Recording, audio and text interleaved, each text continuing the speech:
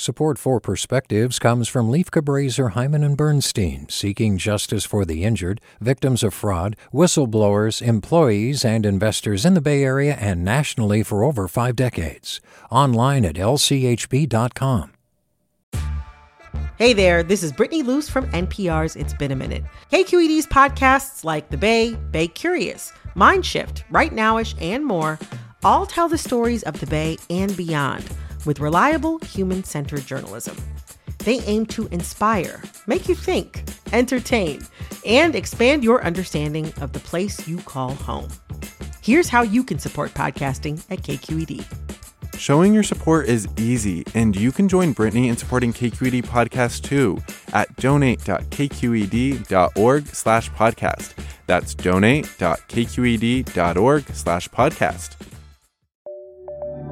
From KQED. If you'd asked me pre-pandemic where school landed on a list of priorities between 1 and 5, it's likely I would have listed it at a 4. Ask me this year, and the answer would probably be 2. I know it might sound weird for a kid to say that he wanted to go back to school, but trust me, what I'm about to share with you might convince you otherwise. Everything moved really slowly this past year. I rolled out of bed, ate breakfast, then stared at my computer screen for 7 hours a day. I rarely ever left my house, even to go see my friends. Even though I had my family, I felt isolated. The past year made me re-examine the flow of time. Why is it when you're having fun, time flies, but when you're bored, it moves so slowly?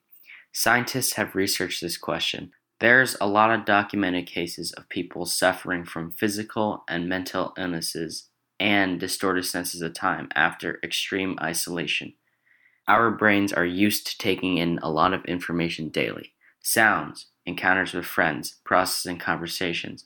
The effect of taking these things away starves us of what we're used to and stresses us out, according to science writer Michael Bond. It turns out this experience of having an information-starved, restless mind is a form of boredom. So, there's a scientific explanation for the quote-unquote boredom that I and millions of other students suffered from during lockdown. My mind was active, but didn't have many places or people to focus on. My room was certainly not a good environment for schoolwork. There was no one to interact with in person. The routine was too repetitive. Nothing changed for long periods of time, and it stressed me out. I am not the first kid to report struggles with online school, and many high school students don't cope well with it either. My mind is still active, and now that we'll be going back to school in real life, I hope that more real-life social interaction will help me keep my mind active. With a perspective, I am Griffin Ting. Support for Perspectives comes from Leif Cabraser, Hyman and Bernstein, seeking justice for the injured, victims of fraud, whistleblowers, employees, and investors in the Bay Area and nationally for over 4 decades. Online at lchb.com. Support for Perspectives comes from Leif Cabraser, Hyman and Bernstein, seeking justice for the injured, victims of fraud, whistleblowers, employees, and investors in the Bay Area and nationally for over 5 decades. Online at lchb.com. Hey, it's Glenn Washington from Snap Judgment, and if you love what you're hearing, and I know you love what you're hearing, please consider becoming a KQED member.